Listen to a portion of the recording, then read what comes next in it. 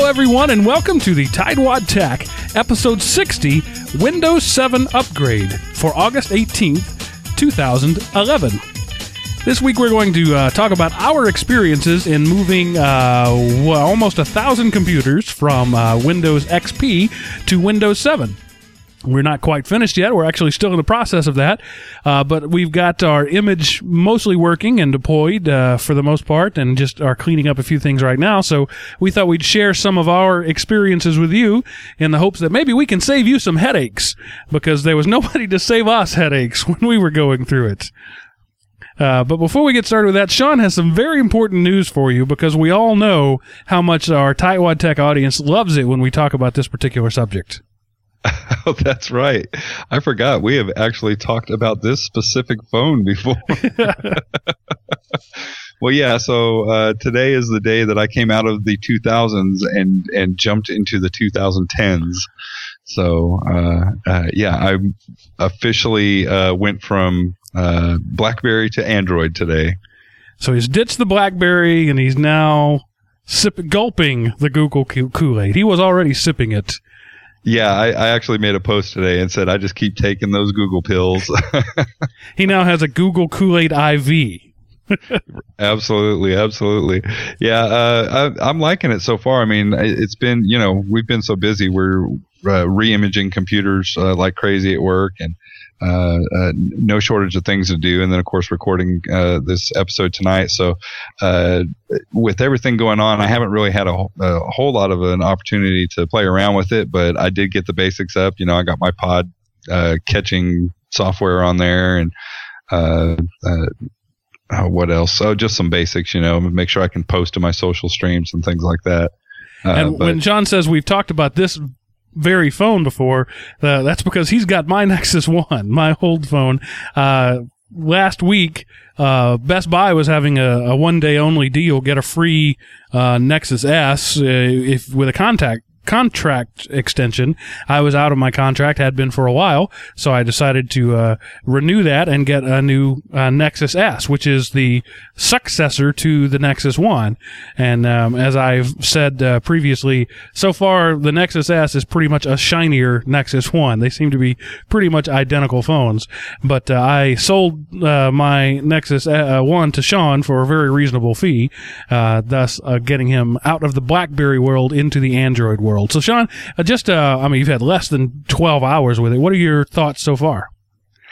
I'm loving it right now. I can't wait to really have some time to go through the App Store, the Marketplace, I should say. I don't want to say App Store. Yeah, you could get sued for saying App Store. Yeah, Steve Jobs minions will come after me. But I want to go through there and find all the neat little quirky apps that will complement my day. So I haven't had a chance to do that. The thing that's killing me right now is the keyboard. And I think that's usually what BlackBerry users complain about when they go move to Android or iPhone or any other touch interface. It takes a little while to get weaned off of the BlackBerry keyboard, which was really that's one of the best things about a BlackBerry. Yeah, moving from a physical keyboard to a screen keyboard is difficult. You get used to it, but it's never as good. Yeah, absolutely. And I'm learning that, if I really want to be able to type, and, I'm not a little guy. I'm not like you, Mark, gigantic banana fingers that you've got. but it's still a challenge, and I'm learning that I have to turn the phone sideways to get a little bit larger keyboard to be able to type on it. Still haven't downloaded that app, the Swipe app that you were telling me about. Swipe makes all the difference, because then you can type with one thumb in the portrait orientation, and you don't have to use two. And I highly recommend Swipe. They're in public beta right now. If you're an Android user and haven't used it, go grab it. It takes about a day to get used to its idiosyncrasies, but once you do, it's really pretty awesome. Yeah, so that's it. I'll have to grow into it, just like any other time you get a phone. You have to, learn all the little tips and tricks on how to use it, and get it customized to the way you like it. So that'll be happening over the next 24 to 48 hours, I guess. Yeah, you'll be curled up in bed with it tonight. Yes, absolutely. So, Sean, since you're the more the hardware guy here lately, the desktop guy, you have had more boots on the ground experience with Windows 7. So, let's just run through your first impressions of the migration process so far. Well, I want to start off, I think, just by saying we are actually being able to run with fewer images across all of our hardware sets this year. So it's kind of nice what we did, and we've tried this in the past with XP, and it didn't work out very well. But what I was going for is one master image, and just basically taking a single hard drive, installing Windows 7 on it, and then once I get it installed on one specific hardware set, drivers working, everything working right, then pulling that hard drive out, putting it into another hardware set, working out any driver issues that need to be worked out, and just moving it on down the line and seeing just how many hardware sets I can get to work off of that one base image. It didn't work across the board, but it sure did work on a lot more hardware sets than XP ever did. Really couldn't do that with XP. So that's been the first thing that was really big for us. Yeah, overall, I think I can speak for Sean when I say the transition has been smoother than we expected. It has worked better than we thought it would work. Most of our, even some of our fog snap-ins have worked without modification. So we've been able to slip things in pretty much, and actually some of our hardware, Windows 7 works better than Windows XP with no updates or upgrades of any kind. Just changing the OS, it works better. Yeah, it was that was surprising, and even the fog snap-ins. I mean, I assumed that I was going to have to do all of the fog snap-ins over again, and I found out about that on accident. I deployed the image and forgot that I had some snap-ins associated to one of the machines that I imaged. So the snap-ins installed, and lo and behold, they at least a couple of them were working. The few that I tested, so I may not have to go back and rebuild all the snap-ins that we had, and we had a pretty extensive list. I'm going to say maybe 40 or 50 snap-ins.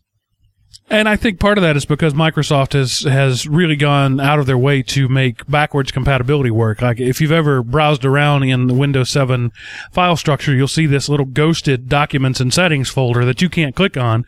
But any apps that are told to install something to documents and settings are automatically redirected to the right place. And there's other places where those standard system files in XP have been that are hard linked to the new locations. And so if something tries to install in, say, C documents and settings all users, it's automatically redirected to C users public. And it just works. And so that's a way a lot of those things I think have been able to work for us. Yeah, that makes sense, and I think it's probably Microsoft's attempt to have sort of an application backwards compatibility. Yeah, they abandoned a lot of applications, but they didn't want to abandon all of them. Right, and I actually gave a tip to the teachers in the Tightwad Teacher. One of my tech tips was for them to go back through all of their software and verify that it was going to work on their new setup for the new year, because they don't know what their tech department has done to their computers. If somebody out there is upgrading to Windows 7, there's actually a higher possibility that same old software they used in XP is going to actually work. Not a guarantee, but I'm happily surprised that it's been working out that way. All right, so Sean, tell us the things that worked out of the box without having to change anything.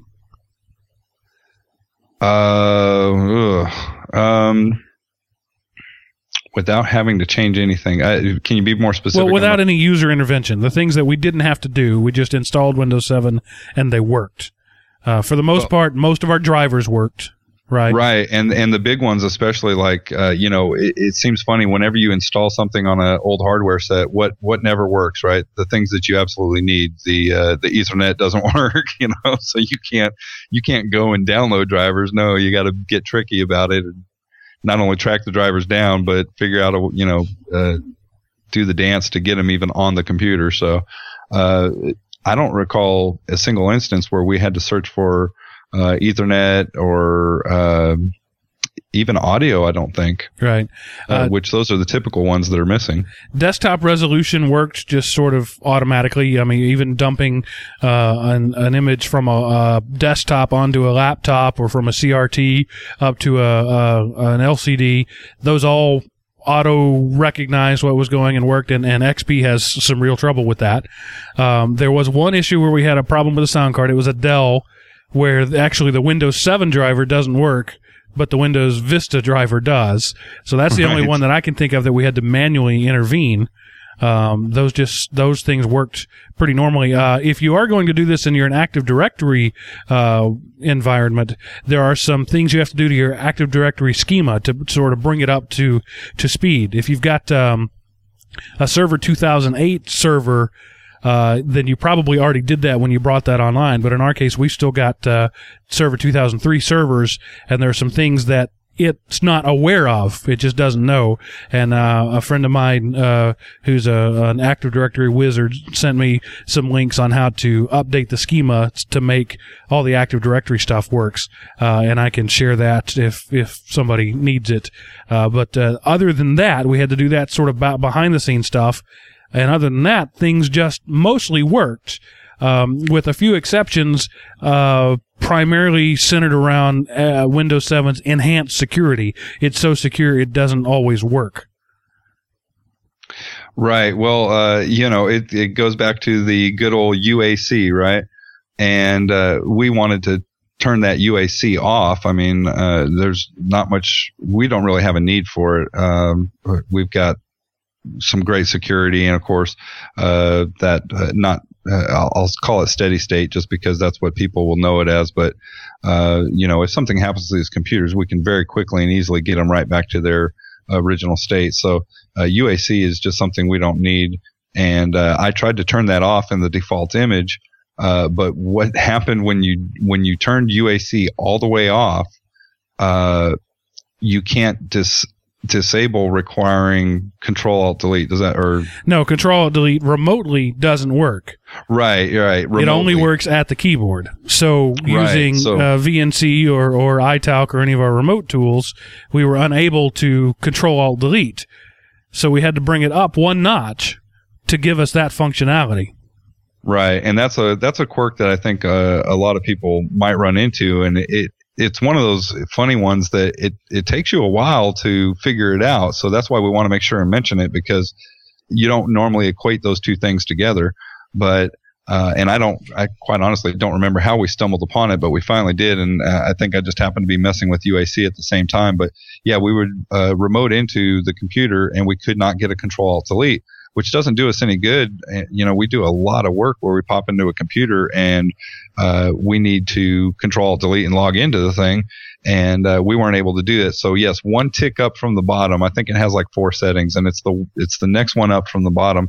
If you'll set it there, then yes, the end user is going to get an occasional UAC pop up, but you'll at least be able to Control-Alt-Delete and log into those machines remotely. And if you set it any higher than that, then things like scripts that run at logon are broken, because the user ends up having to click a button to do something. So if you've got some script for scanning for virus or mapping a drive or whatever you might want to do, all of us Active Directory admins have something like that.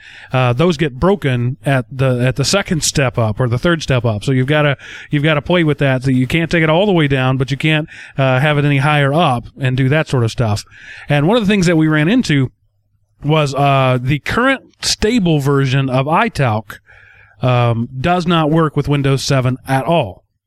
And so we were looking at having to move off of our favorite remote access tool, but having talked with Tobias, I got him to send me a release candidate. It's now posted on the iTalk website, the same version he sent me, but he sent it a little early. That works with Windows 7, works pretty well, with a few exceptions. I'm going from memory, Sean, so jump in here if I forget something. Your existing keys don't work. The way it creates keys is different. So you have to recreate new keys for your new images, which is not really a big deal. it's got the ability to tie into Active Directory and use Active Directory credentials rather than security keys, but we never could get that to work. Apparently that is still broken. And the big thing, there's no Control-Alt-Delete and the ability to remotely log onto a computer. He took that out. He was having some trouble with it, so he just took it out until he could fix it. So, probably the same problems we were having. Right, it's Maybe very we likely. should give him a call and let him know about there's actually some sort of tie-in with the UAC. Yeah.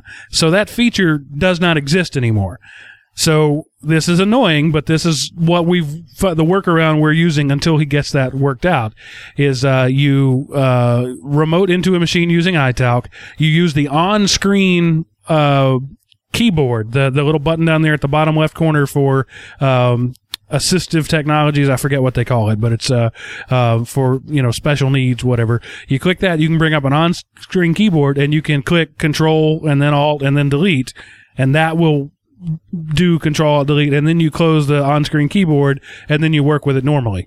So clearly that's less than ideal, and the ability to click a button and log into an entire lab full of computers is gone for now. But Toby promises he's working on that, and he's going to have that out. He said initially, his initial timeline was that he would have it before the end of Q2 2011. I think Q2 just ended, or is about to end. I don't know how quarters work, but I think he's going to miss that deadline. But the current release candidate does work with some caveats. So if you want to move to Windows 7 and you're still using iTalk, you can do it. Things are just a little less elegant until all those bumps are worked out. Sure, and that's totally understandable. I mean, he's got a new OS that he's dealing with. He's done some design work to the interface as well. So you can see that he's actually doing a lot of work on that. And I'm sure over the course of this next year, we're going to get a much more stable product. Oh, he's also added, for you Novell shops out there, Novell authentication. We don't use that. I can't verify how well it works, but the button was there in the menu. So you can actually use your Novell credentials to log on and control it. So you can say, oh, this set of users can remote in and this set can't. But for now, we're going back with the old keys method. So the desktop machines have the public key only. The teacher machines have the public key and the private key. So students can't remote into another student machine, but a teacher can remote into any student machine. Absolutely. So we've talked about stuff that's working for the most part with this. Now the big list of things that aren't working. Right. Or maybe just the stuff that if you could see me right now, I have no hair. And that's mostly from last week in dealing with default profiles. Yes. Used to be easy to do. Now it is, officially hard to do. Yeah, sure. I mean, in all of my homework, even, there is one Microsoft supported way to copy the default profile so that all of your logged in, your users as they log in, get that profile, right? So you can customize it and give them, you present them with the desktop that you want to present them with, background and certain icons and, everything that you want them to see and be able to use. And you're right. In XP, it was easy. You do your setup, you copy that setup to default, and you're done. And for the most part, that worked out just fine. Now that doesn't work that way. And let me first start off with Microsoft just gave me another reason to hate them.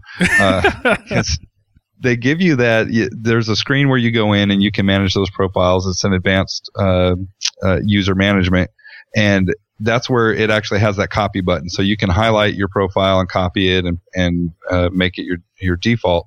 Well, you go into that screen, that button is still there. It's just grayed out, disabled. Right, it's grayed out. You can't click on it. You can't do anything. As a matter of fact, the only profile that it will work on is the default. So if you highlight the default profile, which is not customized or anything, then you can actually copy that and paste it to another profile. But it just, they left it there almost like mocking me.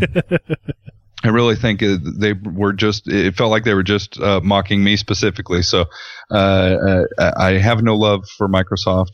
Everybody out there knows I'm an Apple hater, but but that doesn't mean I'm a Microsoft lover. But he doesn't like Linux either, so he hates everybody equally. Right? Yeah, I hate all OSs. So I'm doing my homework, and I come across, okay, well, there's a specific way that is the Microsoft supported way, and it involves the AIK, which is Windows Automated Installation Kit, which is like a DVD-sized download. Absolutely, yeah, it was like 1.8 gigs or something crazy like that. And but even then, I'm reading all the forum posts and everything else, and they're saying this is the Microsoft supported way, but even it's a little buggy. So and everybody's complaining because Microsoft hasn't given us a good way to copy default profiles and customize the desktop experience and everything. And there's just no perfect fix. I beat my head against the wall for a good week on this, and then Mark came in and spent about 2 hours, and you found something that worked. Yeah, not even that much. I was on vacation, for the whole week. It's like the Friday before I left, I'm like, okay, here's what you need to get done, yada yada yada, and then I get back Monday a week later and say, all right, what'd you get done? And he said, nothing. So pretty much wasted a whole week. And I said, all right, I had dancing girls in the office. I'm like, all right, let Big Daddy see what he can do. And about an hour later, I found the unofficial, unsupported Danger Will Robinson, it may destroy you and 15 generations of your grandparents method, but it worked perfectly for us. Well, almost perfectly.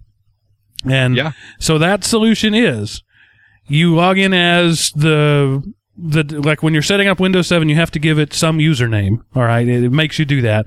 And that's the default profile as an administrator you set up as. You set everything up like you want it. Then you log in as another user. So the way we do it, we add it to the domain and log in as a domain admin. That folder that's called default, just delete it. Rename it if you're paranoid. Because I'm nervous about deleting, so I just called it default.old. But just delete it. Take the folder that you created when you set it up, right-click on it, rename it default. Ta-da! Bob's your uncle. Everything works. So now every user that logs on gets those settings, with the exception of like the things that are pinned to the taskbar and your desktop backgrounds. We haven't figured out a way to get those yet. Yeah, your desktop background is going to be blacked out, which even under the AIK method, my understanding is it does the same thing.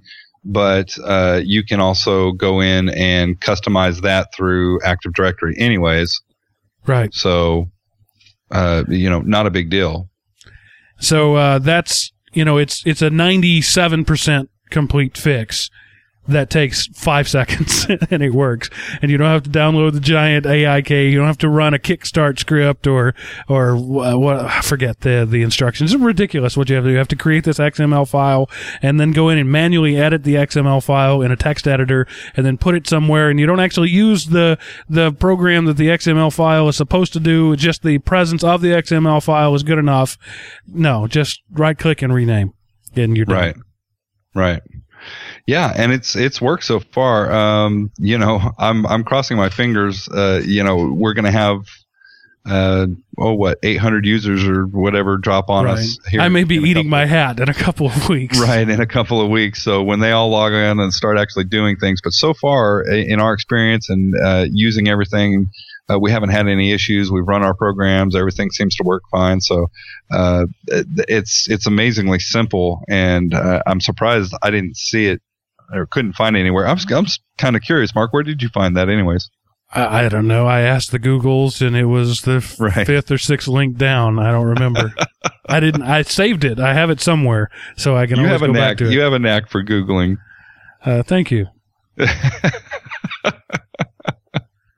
And so then, once you've got that done, got all your software installed, ready to go, now you have to do, this is outdated information.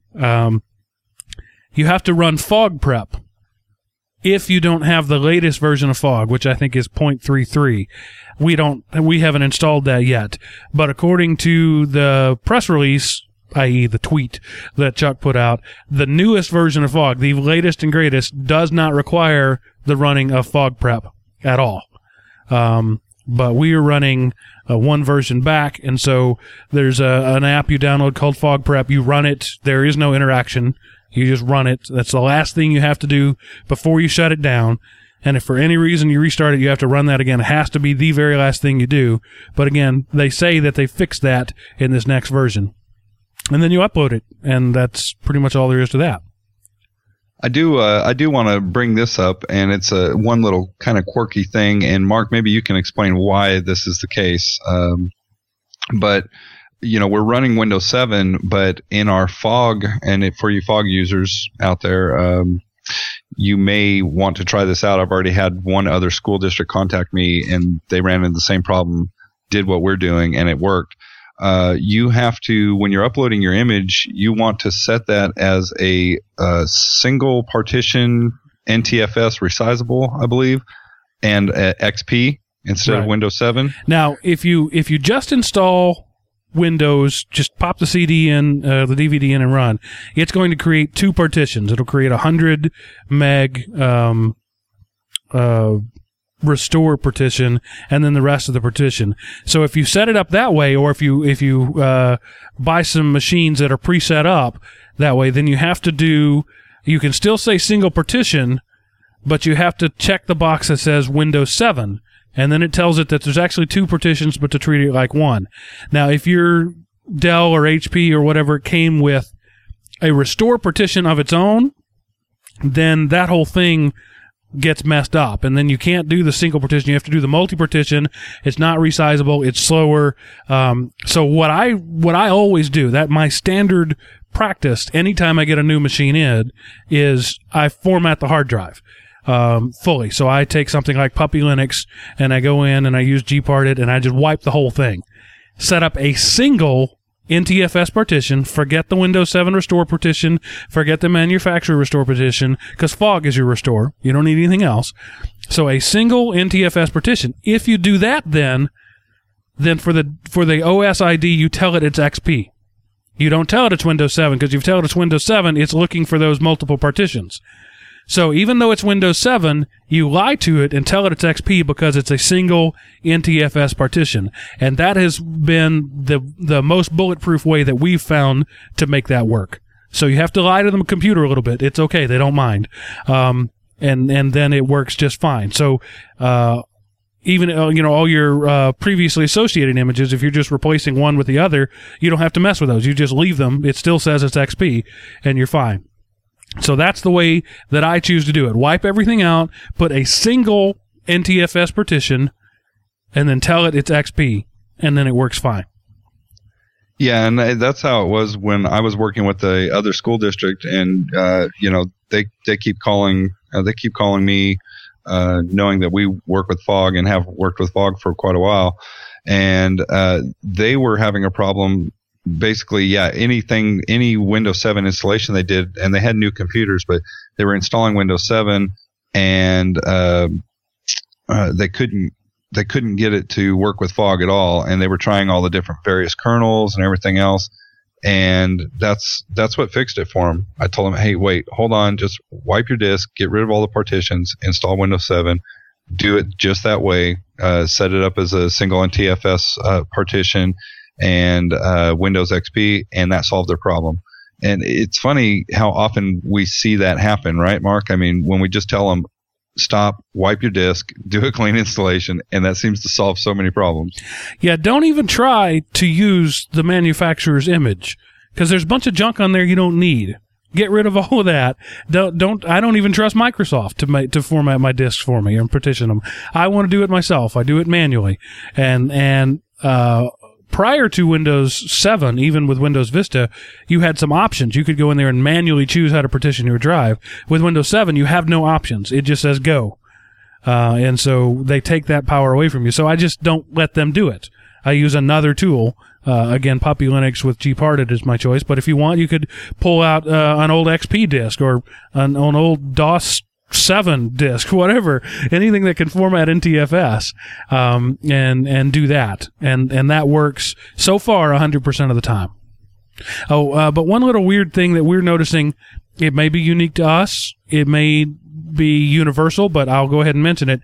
Every time we upload an image, just the upload, Fog errors out after it's over and gives us this repeating line, task not available, something to that effect. And it will you'll think it's wrong, but it's fine. It uploaded the image, did everything right, and then there's something there that it can't find, but don't worry about that. Don't think your image doesn't work. You can go ahead and take that image and deploy it down, and it'll work just fine. Yeah, and on that computer, you just shut it down, start it back up, and it starts up as normal. So, just a buggy little thing.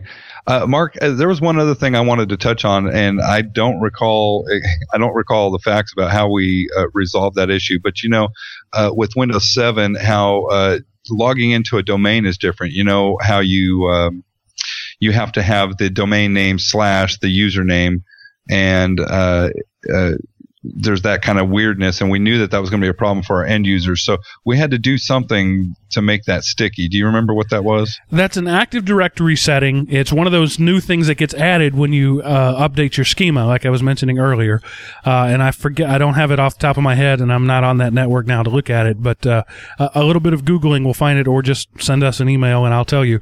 But there's a setting now in Active Directory where you go into your default domain settings and you tell it what domain to log on to. And so now, instead of having to do Bob's ISD / and the user, it just assumes that you're on that domain, except for the administrator. If you type in the word administrator, it assumes you want the local administrator. So if you want to log in as administrator, you have to do domain / administrator. I don't know why that is, but even it'll say you're logging into the domain, you type administrator. As soon as you hit tab to move to the password field, that changes to the local machine. So, for some reason you can't automatically log in as the domain administrator. Maybe they think that's a bad idea, but you can log in as yourself with administrative permissions just fine. Yeah, so certainly something that you want to, if you're moving to Windows 7 and you're on Active Directory, you want to make sure and go in and change that setting so you don't have those problems. Because if you don't do that, then you're going to hit the first day of school and all of your users are not going to be able to log in. And people don't notice things like that, and they certainly, if they're not familiar with Windows 7, they have no idea about putting in a domain name and a / and all that. So you don't want them to have to be able to do that. Yeah, and another thing that was odd that we've sorted out again through Active Directory was the system security center, the turning on the firewall and updates and all that sort of thing. You would set that to say firewall off, or don't worry about the antivirus or whatever. Then when you added it to the domain, it would turn all that stuff back on. And then you'd change it, and then when you pulled it out of the domain to get ready to do your imaging, it would turn it all back on again. Any domain change would turn all that stuff back on. So the firewall kept getting turned back on, and then Fog couldn't do its thing because the firewall was on. So we ended up finding a setting in the Active Directory. It's similar to the place if you already have your firewall security settings, whatever, turned on. There's another new thing added to that, and again, I don't remember off the top of my head. I should have made better notes.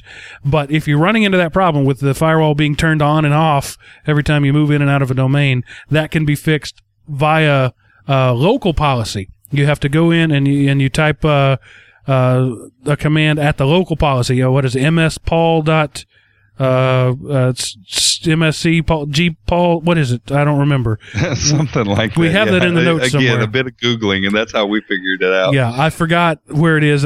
We have it in our notes somewhere, and if I weren't too lazy, I'd go look. But you'd run something on the local machine, not on the domain Active Directory, but on the local machine to edit its Active Directory permissions, and basically you tell it to turn that over to the domain, and then it'll work. And again, if you need to know that specifically, seriously, go to the forums at elementop.com or use the contact us link on the website. Ask us these questions, and we will answer them for you as best we can. Absolutely. So I think that's about it for now, right? I mean, that's pretty much all the weird little quirks, I guess, that we ran across, which really there wasn't nearly as much as we thought there was going to be. Yeah, Windows 7 is much more aggressive about power management, shutting the machine down, putting it to sleep, that sort of thing. And it's another one of those things that you change it and then it changes itself back. And we thought that was going to be a problem, but it's actually worked out to be really handy. It's a really short window. I think it's 20, maybe 30 minutes of inactivity, and the machine goes to sleep. But then you use your regular wake on LAN stuff, like through iTalk or through Fog. You send it the wake up task, whatever, and they pop right back up instantly. So I think that it's going to end up being a benefit in the long run.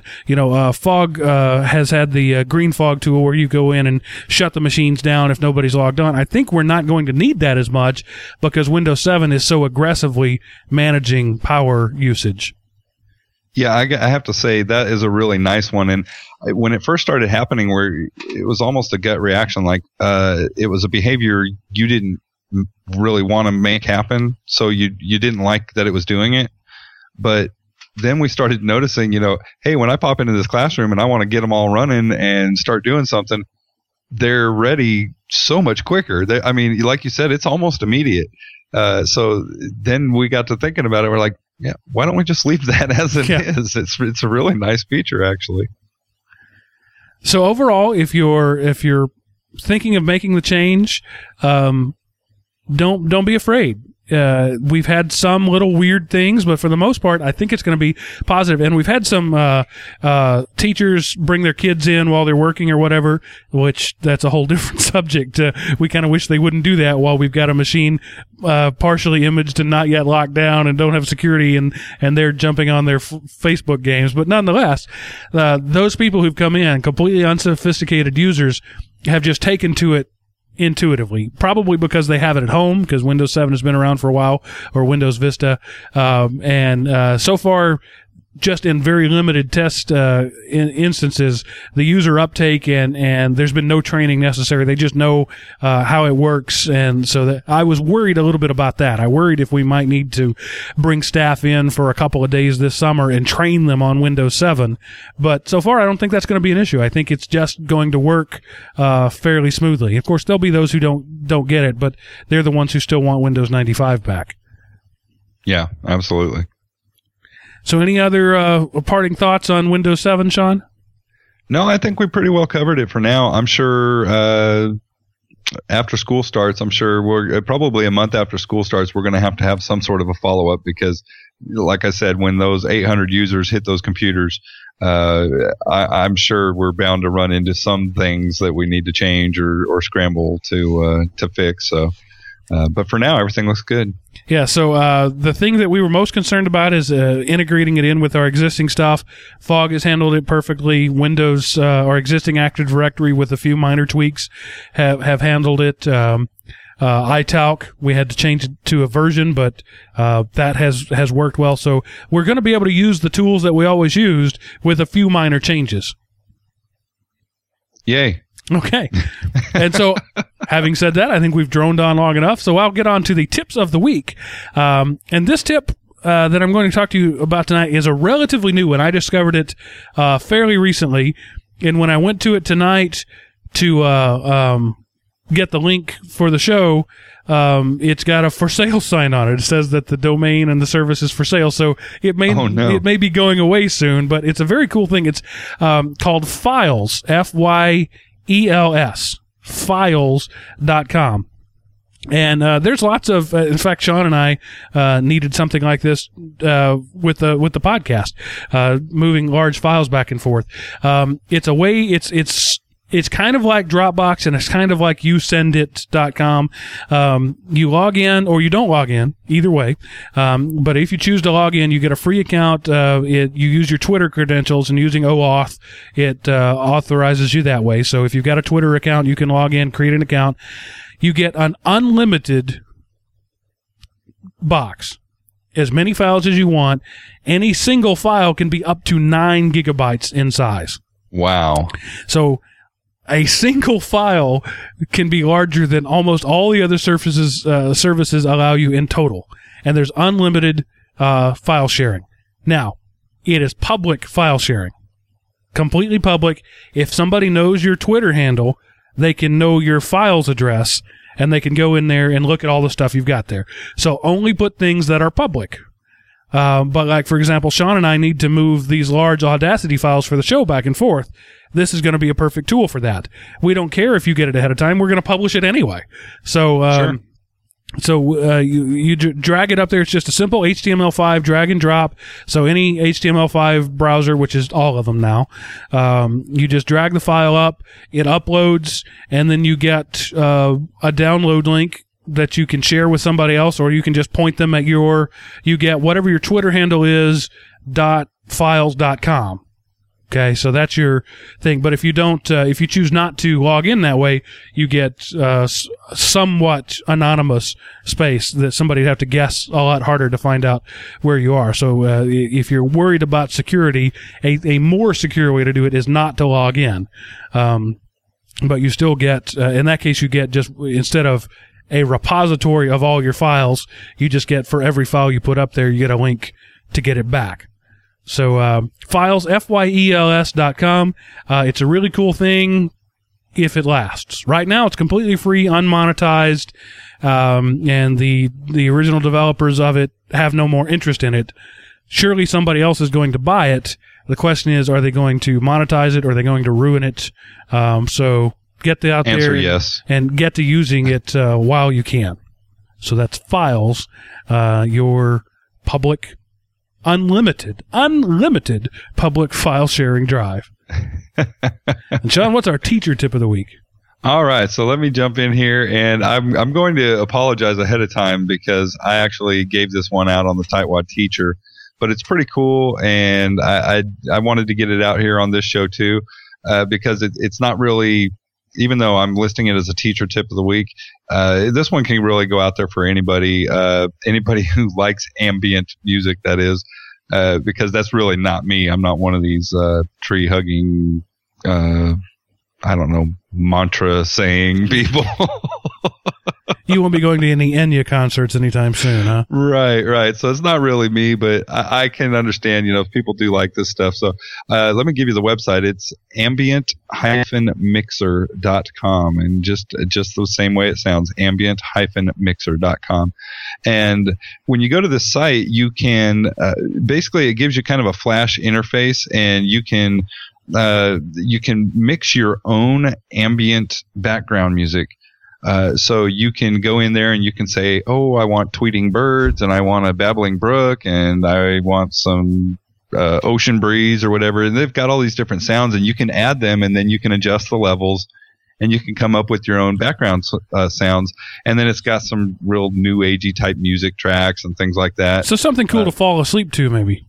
Right, exactly. Or what I know a lot of teachers like to do is they like to play that kind of stuff when their kids are, when their students are taking tests. Or, certain times a day, or even, I know for the smaller children, I'll go into those rooms, and when it's nap time, the teacher will have something like that. They'll either have some lullaby music or maybe some ambient stuff going to help get the kids settled down and to sleep. So definitely check it out. They also have some like pre-made mixes and you can also save your mixes and share them and those kinds of things. And then you can go in and find other ones that you like and maybe just tweak them a little bit to suit your taste. So, pretty cool if you're into this kind of stuff. So check it out, ambient-mixer.com. Okay. And so this is the part of the show where I tell you how you can get in contact with us. Not only tell you how, but beg you to. Please get in contact with us. I haven't said it in a while, but as I often have said in the past, this is your show. We just work for you. So we need to know how we're doing. So go to our website at elementop.com. That's element like periodic table of elements, and Opie like Opie Taylor, OPIE. So elementop.com. We've got forums there for each of our shows. And Sean, I'll let you talk about our newest show just real quick. since it hits literally close to home for you. Yes, it is, and it's got a couple of my brothers actually in it, and they're the sports nuts of the family. So we went ahead and got them involved in their own show. The show is called The Hot Route, and it's basically revolves around the NFL. And it's funny, we were developing this show or getting ready to record our first episodes and everything. And what's going on? NFL lockout, right? So we're talking about, gosh, what are we going to do if they don't unlock the lockout? And luckily that didn't happen. And when they were recording their first show, it was just I think a day or two after the lockout had ceased. So we knew there was going to be a season, and they had plenty to talk about. And these guys, I got to say, they're funny, they're entertaining, and they're knowledgeable all at the same time. So I listen to them talking, and I'm just thinking, how do you have the time for all of this? Because I love football. I absolutely love football, but I just don't have time to get into all the stats and, what Adrian Peterson eats for lunch and, all this kind of stuff. Somebody may say about us that we have ridiculous knowledge about this sort of stuff too, but this is our day job, right? This is what we're paid to do, and we also do it on the off time. These guys have day jobs and are experts in football stats and all this sort of stuff. Yeah, absolutely. So I don't know how they do it, and I'm glad that they're there to do it because, Mark, we like to do a very low key fantasy football league every year, and we have a lot of fun with that. But you're right, we're the kind of guys that don't have time to do all that research. So I'm actually going to be a listener of the show every week because at least I'll get some sort of insight into maybe what I should be doing with my picks every week, and that should really turn the tide and make this the year that I finally surpass you in the league. The year of Sean's domination. Right. Well, good luck with that. I hope it works out for you. Yeah. But I will say, as I was going to we've done 2 shows so far of this, as of the airing, recording of this, and in the editing process, I have laughed out loud both times, just listening to snippets of it. These guys are goofy, and knowledgeable, and that's an interesting combination because you get good information delivered in an entertaining way. So anyway, that's enough about that show. It's one of our now 5 shows that we have over at elementop.com. We have forums for each one of those, so you can meet people from each of those shows and intermingle with them.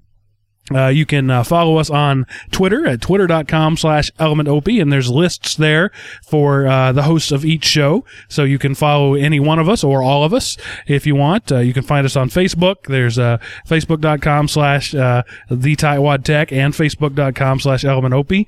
Right now, we're focusing on the Element Opie one, but the Facebook, the Tightwad Tech one is there, and we will respond to whatever there.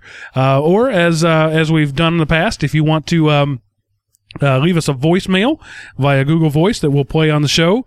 You can do that on our website. Just click the Call Us Now button and enter your phone number, and Google will call you. Or if you prefer to do it the old-fashioned way, the number is 530-FRUGAL-2. And we've been a while without a listener spotlight. I think we're going on about 5 or 6 weeks now since we had one of those. And yes. We need some listeners to step up and say, hey, I want to do the next listener spotlight. We've tried to do those monthly, but we've sort of fallen down. And we don't ask people if they'll do it. We wait for you to come to us because we don't want to, put you out or twist your arm. So consider this your arm twisting. If you have any interest at all in being on the show, let us know through one of those methods, through the forum, through the Contact Us form, through email, which is podcast@elementop.com, or through a voicemail. Let us know that you want to be on the show, and we will be happy to have you. And so far, everybody who's done it has said they've had a good time, and nobody has been made dead at all. Mark, what I love about those is, we certainly are the Tightwad Techs, right? I mean, we have these all of our little tips and tricks that we use on our network. But I love getting on the listener spotlights because, there's different networks out there, different set of circumstances, and, different things that people have to do to work within their, their own unique tight budget. And so I love hearing from those people because they're inevitably going to be doing something different than we are, and we learn as much from them as they probably learn from us. Absolutely. It's something that we always enjoy. So get in contact, even if you don't want to be on the show, if you just got an idea or something clever that you're doing, you want us to let us know about. The forums are the great place for doing that. And so we look forward we really do. We look forward to hearing from you. As these shows are recorded later at night, my speech patterns devolve. Right. And it's a Monday to boot. Right. It's a long day and a long night. So, Sean, unless you have anything else, I guess. I did actually. Just one other thing. If you do end up calling that number, leaving us a voicemail, since we do have all the shows now, you might want to indicate which show you're leaving the voicemail for. Good idea. I think the last one we got was nondescript, and we were like, which show is that for? So, well, it's even worse. I played a tip on a show that was for another show, and they had to go back and cut that out. Oops, sorry, that wasn't for the right show. So yeah, right up front say what show you're leaving it for. That would be helpful. Absolutely. So now I guess I can jump in here and say another great show. I hope it was. At least for the people who are getting ready to do a Windows 7 upgrade. There you go. Yeah, this is heavy geek stuff. Teachers probably didn't get anything out of this except maybe to have a finer appreciation for what your geeks have been doing for you while you were sunning yourself in Cancun all summer. So yeah, that's where all the teachers go. Yeah, that's right. So now that I've insulted half our listeners, maybe now's a good time to say this is Mark signing off. And Sean signing off.